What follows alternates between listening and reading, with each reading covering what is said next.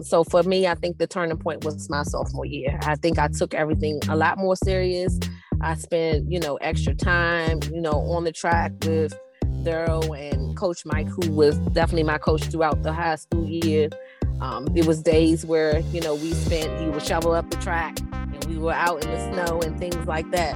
So just him believing in me, I think for me that was definitely the start, just to say, look, you can do this. So that was my turnaround point, I believe, my sophomore year in high school.